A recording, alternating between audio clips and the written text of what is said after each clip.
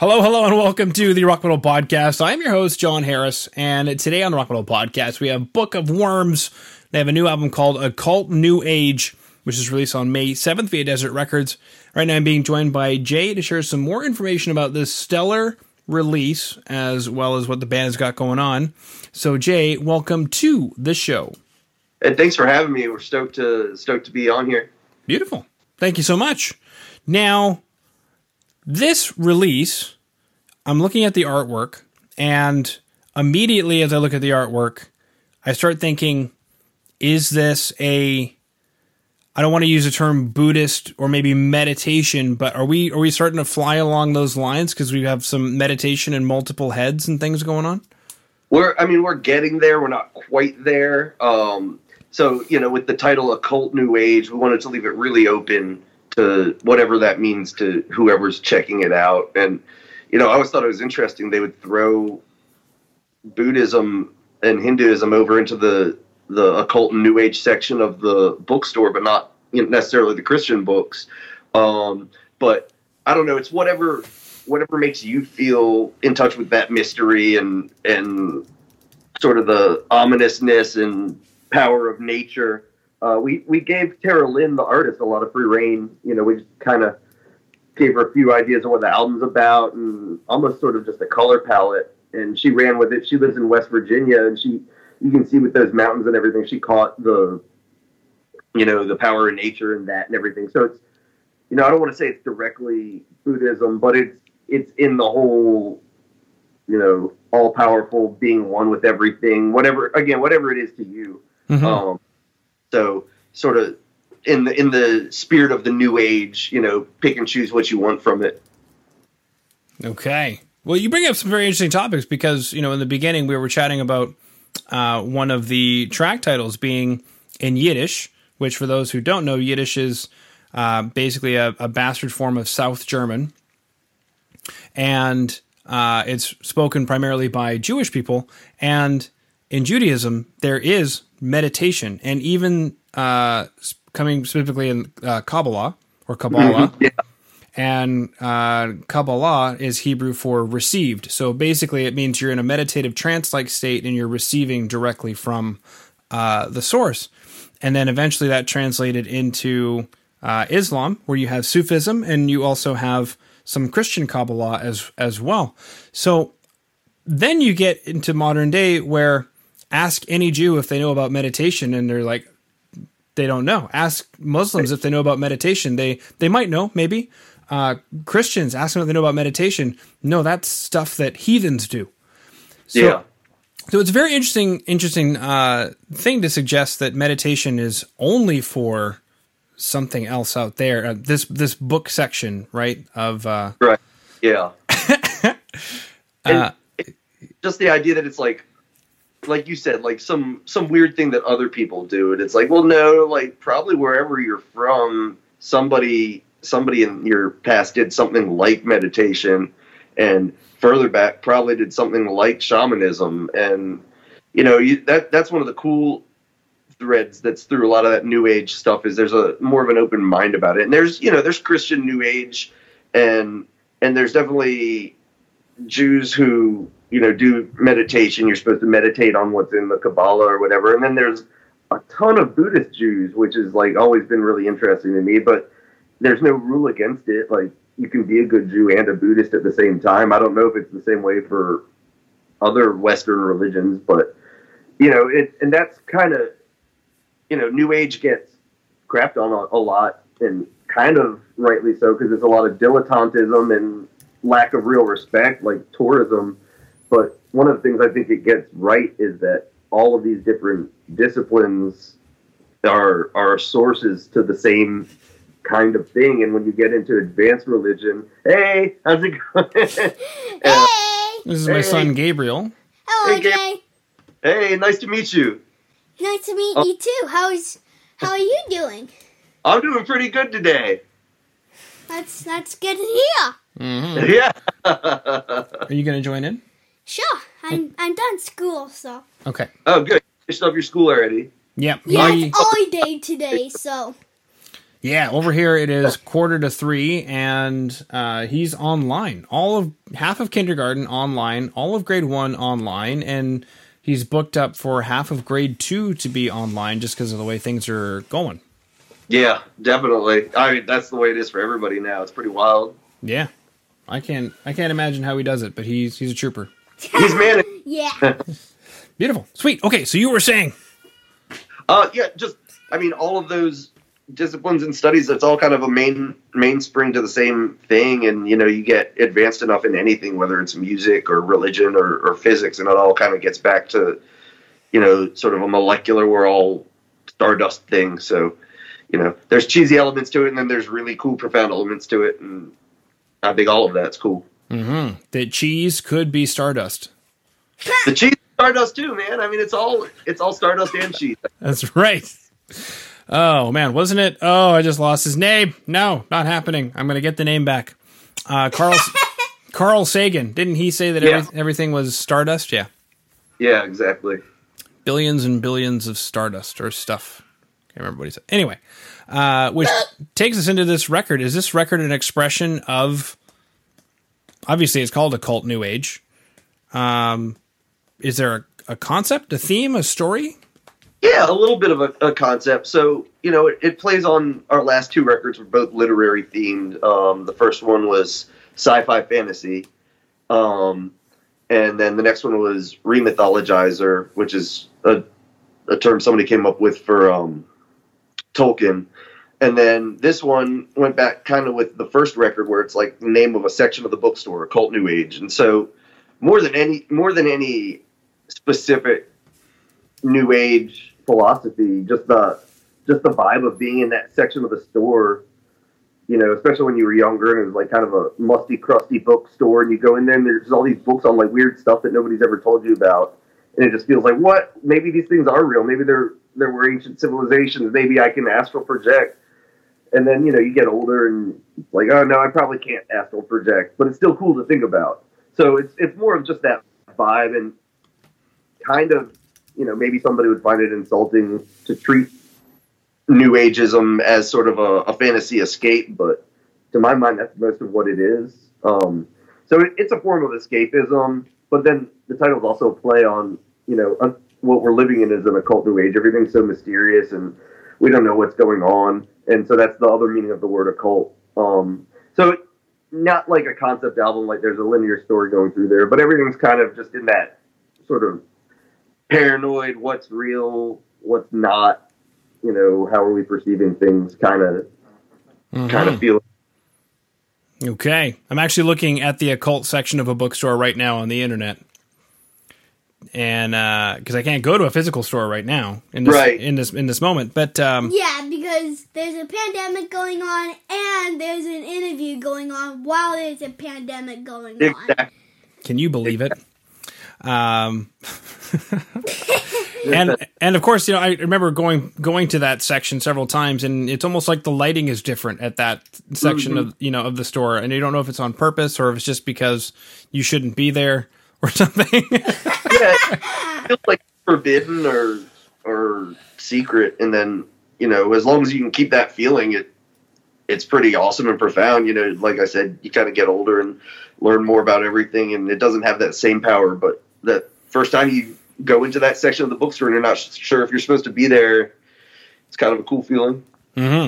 Okay, now let's go into a couple of tracks that we wanted to chat about today, which was Holler Goblin. And what is that? Is it a goblin that's hollering? I know that sounds kind of basic, but... Yeah, it's pretty regionally specific. So, a holler is sort of how people in Appalachia, the Allegheny Mountains, would say a hollow, which is kind of an area in the mountain that's sort of protected on a few sides by the mountainsides. It's sort of nestled in there, so there's only one way in and one way out.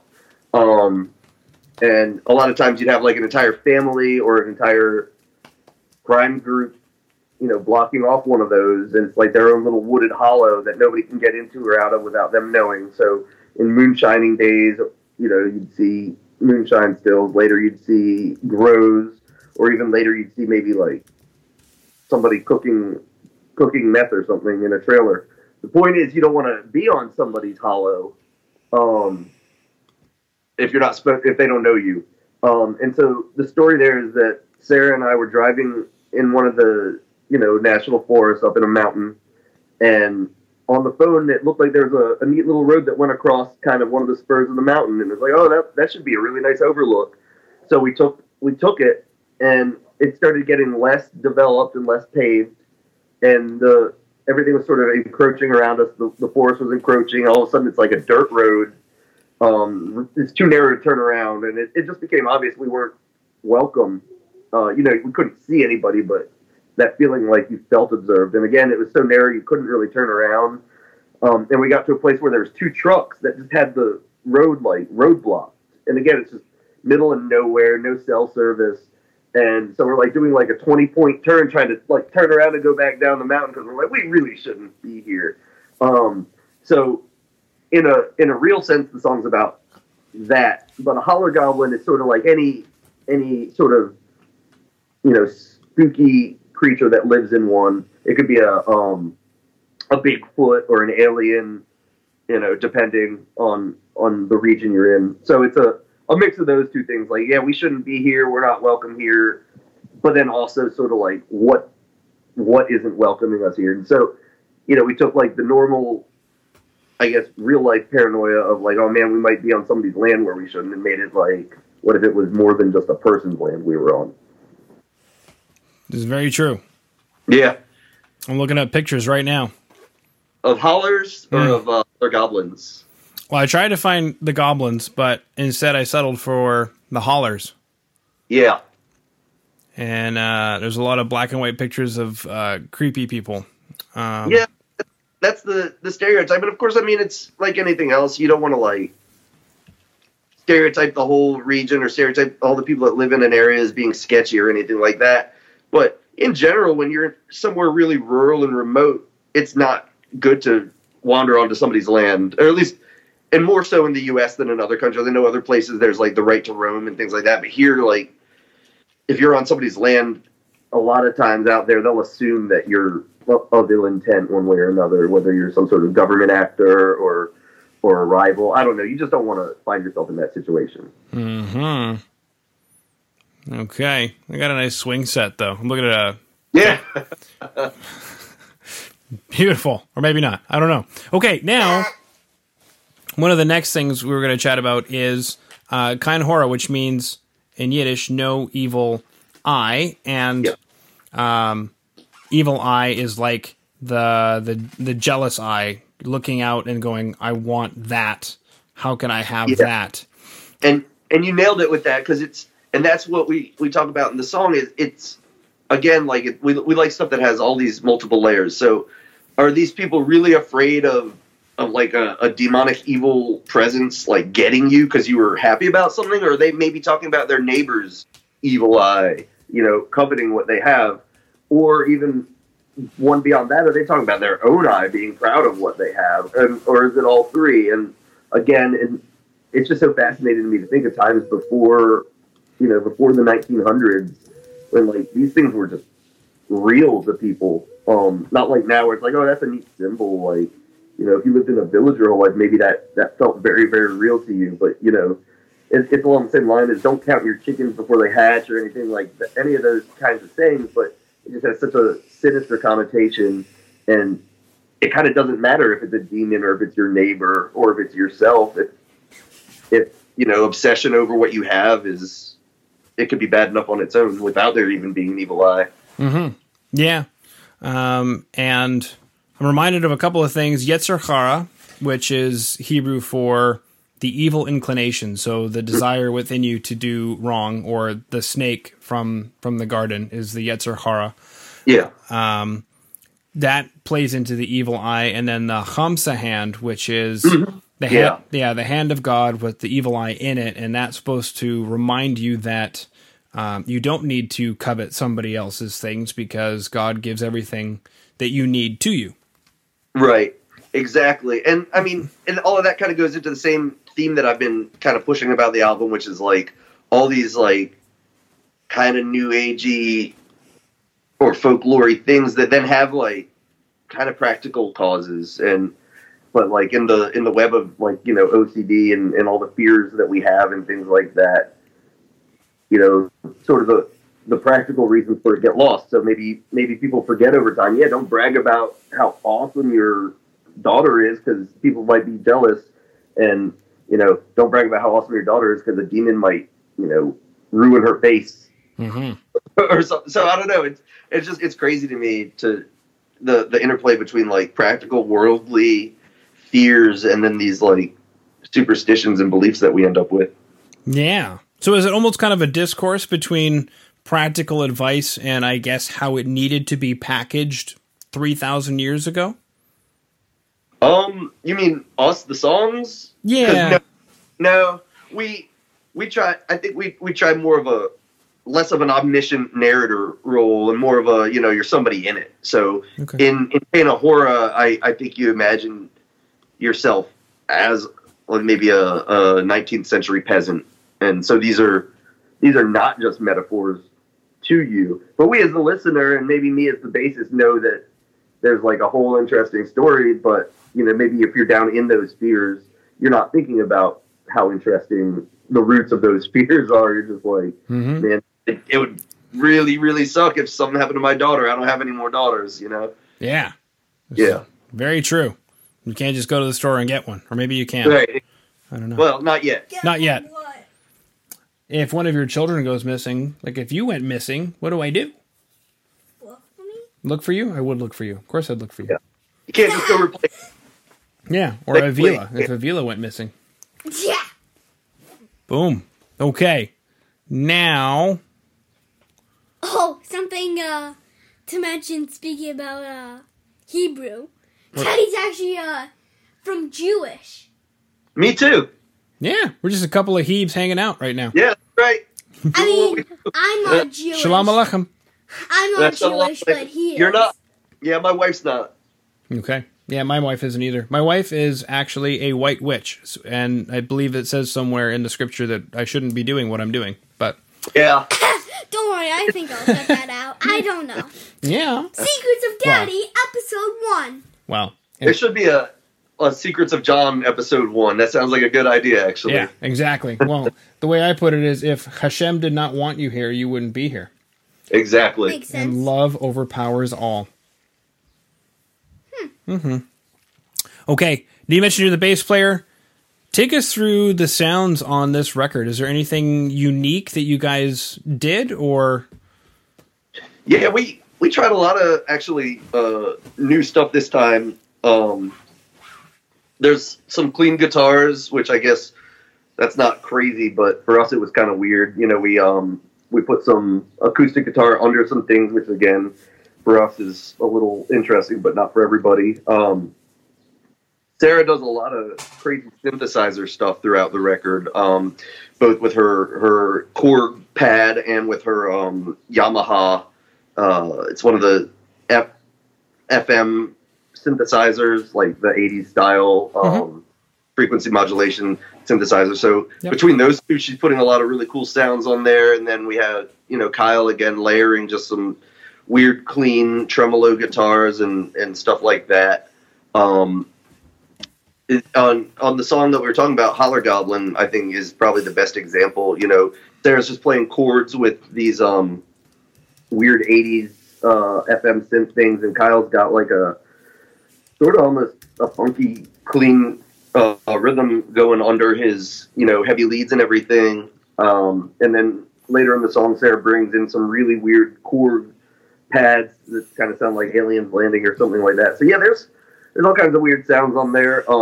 We intentionally kind of have everything balanced a little differently than some bands do. Some bands like to have the vocals way out front, which is fine, and, you know, kind of recommended if you're trying to, you know, make like a pop hit or something like that. But we like it a little more subdued so that everything's sort of just a little gloomier and more atmospheric. And, you know, with the pads she's doing on the synth and then some of Kyle's clean guitars, everything, you know, hopefully it's a bit more atmospheric. Chris and I, the drummer and I, really not much experimentation on our instruments. sound wise. You know, Chris was recorded in a really nice room, like a nice large wooden room, with fancy mics on his normal kit. I used, you know, my normal bass rig, and actually kept all the pedals on all the time. It's just an overdrive and a chorus pedal that I turn really slow, so you can't really hear it, but it just kind of adds a little lushness to it. And he and I just kind of stayed put. I didn't even turn off distortion in the quiet movements or anything. I just wanted to be something really consistent and solid underneath the guitar, vocals, and synth, you know, where they could just kind of focus on creepy atmosphere and melody more than filling things in. Mm-hmm. I noticed that, especially about the vocals. And obviously it can go either way. And I like the analogy of either your vocals are like one of those airplanes that lands on water, where mostly above, and that's like your pop type stuff. Yeah. Or you've got more like a ship where the majority of it is still above water, but there's more down below. Yeah. Which is more like your rock and metal type stuff. Ideally, yeah. And I mean, you definitely see metal bands where the vocals go up, but everything's a trade-off in audio. And you learn that you can't make anything louder without something else feeling a little quieter. Like, if you want the biggest drum sound in the world, then maybe you can't have the biggest guitar sound in the world. Right. And so if you spend all this time making a record where the riffs are heavy and the drum sound is immersive and the bass really has the tubes working the way you want it to and everything just has all those harmonics, and then you slap the vocals way over the top of it, everything you just did gets squished down a little bit to make room for that. And are you giving up some of the heaviness? Are you giving up some of the power when you do that? And so that's kind of the constant struggle I think everybody goes through. But what was cool about this band is, like, very early on, Sarah said she wanted her vocals treated more like one of the guitars. And that kind of clicked for all of us, like what we're talking about. Like, not hidden, not buried, but, you know, one of the equal instruments. Mm-hmm. And it's crazy. Yeah. Like I've, you know, helped people on more pop rock things, and I've, you know, talked to recording people my whole life, and, you know, vocals are king, and everything else is there to support it. And that always kind of bored me a little bit. Like, I mean, yeah, I get it. Like, for a hit, you got to do that. But, like, I'm so interested in what the guitarist is doing, and I'm so interested in, like, how the drums sound in the room. Mm-hmm. So I like something that gives kind of equal or equitable, at least, exposure to everybody like that. Yeah. Yeah. Boom, baby. Sweet. So we chatted about new age religions and occult and old age religions, and I just saw a thing on Jews, cults in general. We chatted about Jews. And the difference between an established religion and a cult, and that's a fun one. Appalachian Hollows, we chatted about writing some clean guitars for the record, and you mentioned a few other spacey things with regard to there, like tremolo clean guitars, which are a cool way to add some texture and movement to a track, and then some FM synths, which is a cool dealio because it's not based on a sine wave like a regular, what do you call those things? It's slow oscillating. Anyway, oscillating synthesizer. It's a different oscillation thing based on FM. And cool. I think we chatted about everything. We chatted about Holler Goblin, Kind of Horror, Occult New Age, Yetzer Hara, Evil Eye, Hamsa. We're doing it. Yeah. We're doing it, baby. We did it. That concludes my questions. So unless there's anything else, Jay, I just wanted to thank you for coming on to the Rock Metal Podcast today. Now, I want to thank you and your listeners. I really appreciate the opportunity to talk about the record. You know, we're real happy with it. We're really excited, and it's fun to talk about. And it's really awesome that there's somebody that wants to actually hear us talk about it, because I'd be talking either way probably. Okay, I just imagine you in a room by yourself, just hanging out the way you are, talking to nobody. Unfortunately, that is completely accurate. Like when we got off the phone, I'm just going to keep chatting away. Exactly. Today we're doing a podcast. Today we're talking with Lindsey of Occult Age. Hey, what's going on? Beautiful. Okay. Perfect. All right. Thanks again, John. I really appreciate it. Let us know if you need anything else. Okay.